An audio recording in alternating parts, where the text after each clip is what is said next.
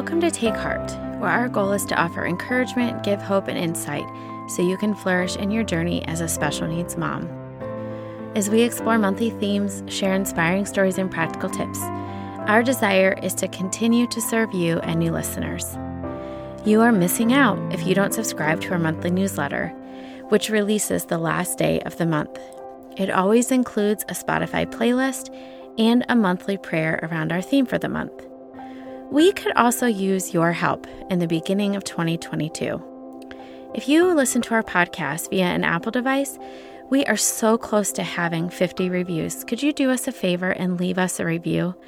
This allows our podcast to be shared with more listeners.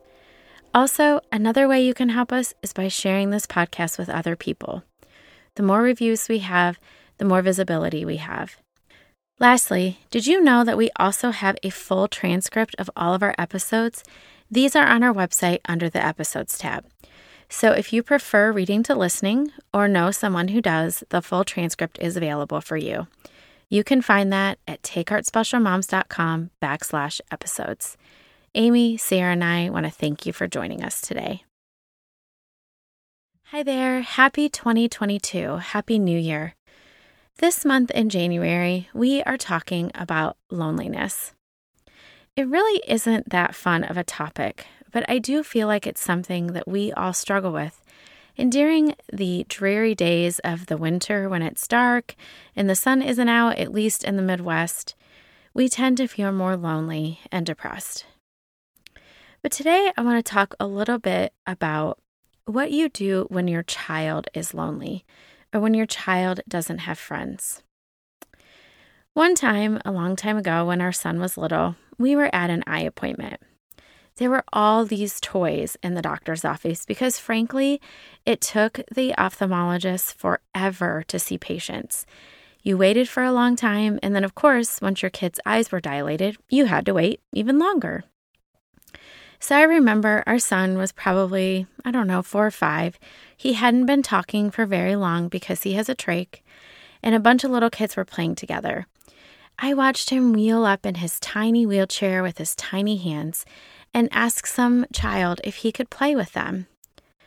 I remember feeling so proud of Toby for doing this. But then my mama heart felt crushed as this little child ran away from him to his mother and wouldn't play with Toby. Nothing can bring the mama bear out in us like our kids getting rejected. More than likely, that child just had never seen a little boy in a wheelchair, and he just felt scared. You know what? I was tempted to claw that mom's eyes out because she didn't use that opportunity for a chance to teach her son about kids who are different and to accept them the way that they are.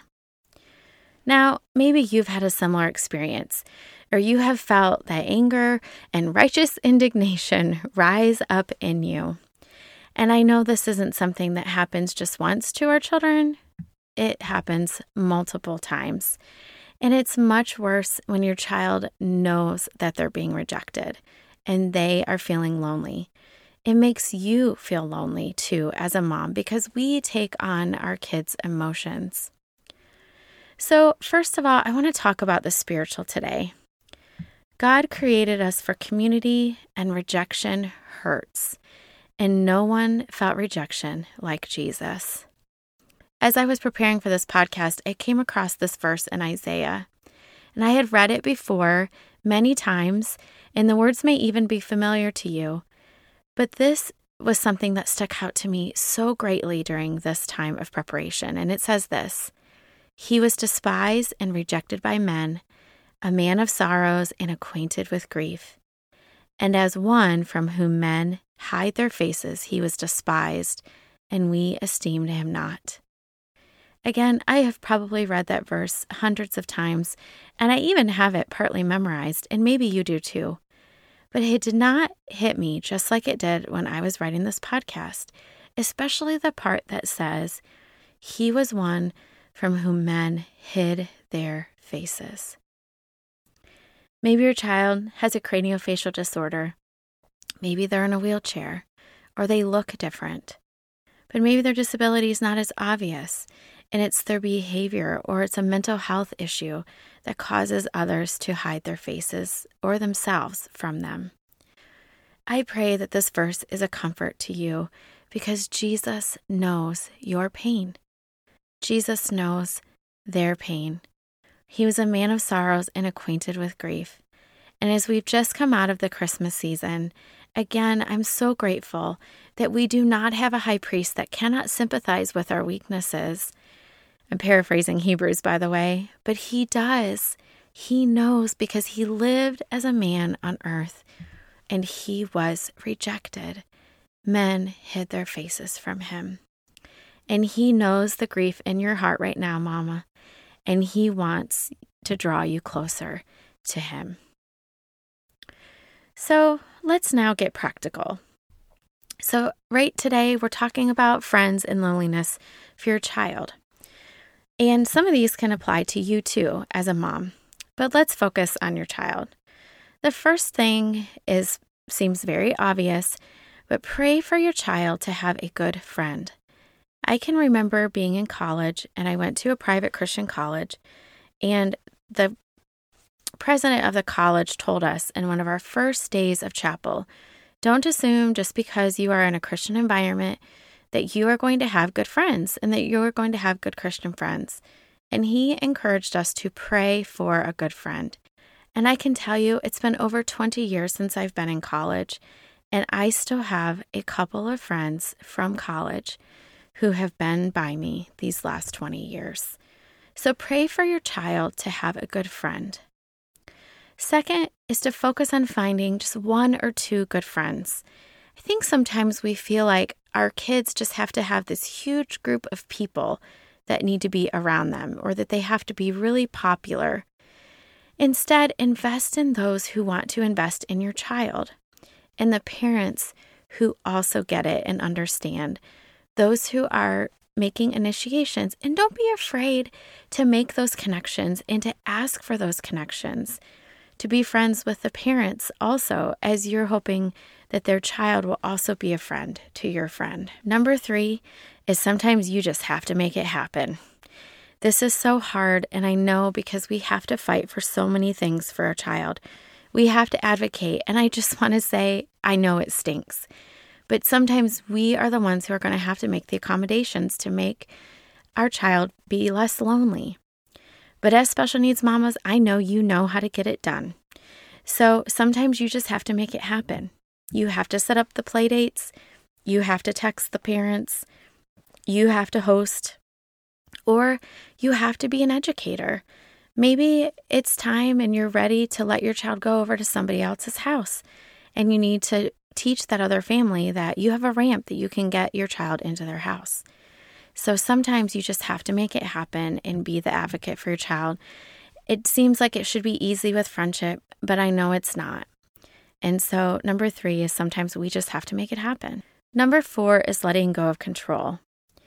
This just means that friendship between your child and another child might not look exactly like you think it's going to. Maybe all they do is play video games, or maybe they are only doing one focused task for several hours. It might feel like it's just really one-sided, but let your child be the guide. If they feel like this other child is a friend to them, then don't read into what isn't there. Sometimes we have this idea as adults of what friendship should look like, and they should be having these meaningful conversations, and they should be able to connect on all these levels. But maybe it's just Legos. That's the only thing that can connect your child to another friend. Let it be that and let go of control. Fifthly, and this kind of goes along with the 4th thing, is just to let go of our expectations. Sometimes we think that friendships should only be kids of the same age. One thing that I've learned through homeschooling is my children have learned how to have relationships with children of varying ages. Adults, older teenagers, younger children. Maybe it's a mentor who has a healthy relationship with your child. And honestly, to our son, everyone really is a friend. The therapist that he's had through the years, the nurses that we've had in the hospital, our home nurses. Obviously, make sure the relationship is appropriate, But if your child is mentally on a little bit of a lower level, it's okay for them when it's appropriate to be playing with kids who are younger, or maybe for kids who are older. I have found that the age that my child is at right now, kids his age just don't really get it. They're in that weird middle school puberty thing going on. And actually, he tends to have better relationships with kids who are older teenagers and who can understand and empathize and who are not so closed in by their own little boxes. They're actually starting to look outside themselves and they're not quite as selfish.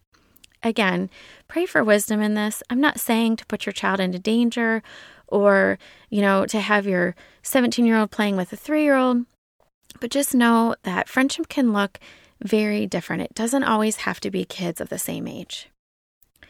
So one of the places that we have found some common ground and some friendships with has been through adaptive sports.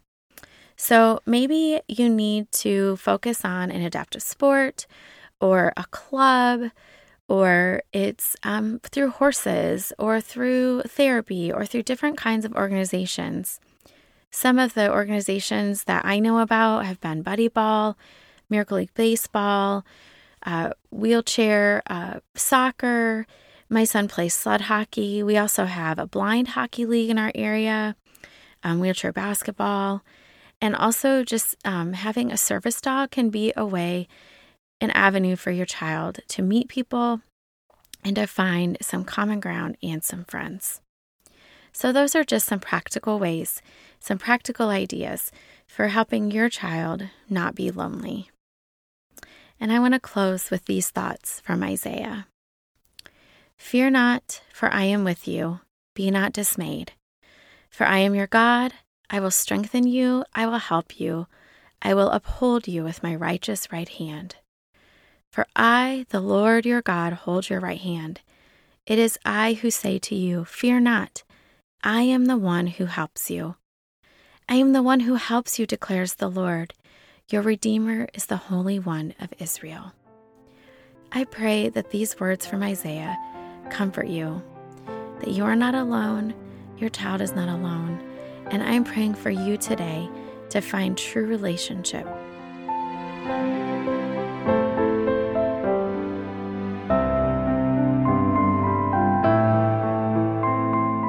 Thank you for joining us this week on Take Heart. Our prayer each week is for your heart to be encouraged. We're so grateful you're walking on this journey with us. Don't forget to subscribe to our monthly newsletter at takeheartspecialmoms.com and follow us on Instagram or Facebook. If you have any questions or comments, please follow the links in our show notes. We love hearing from our listeners.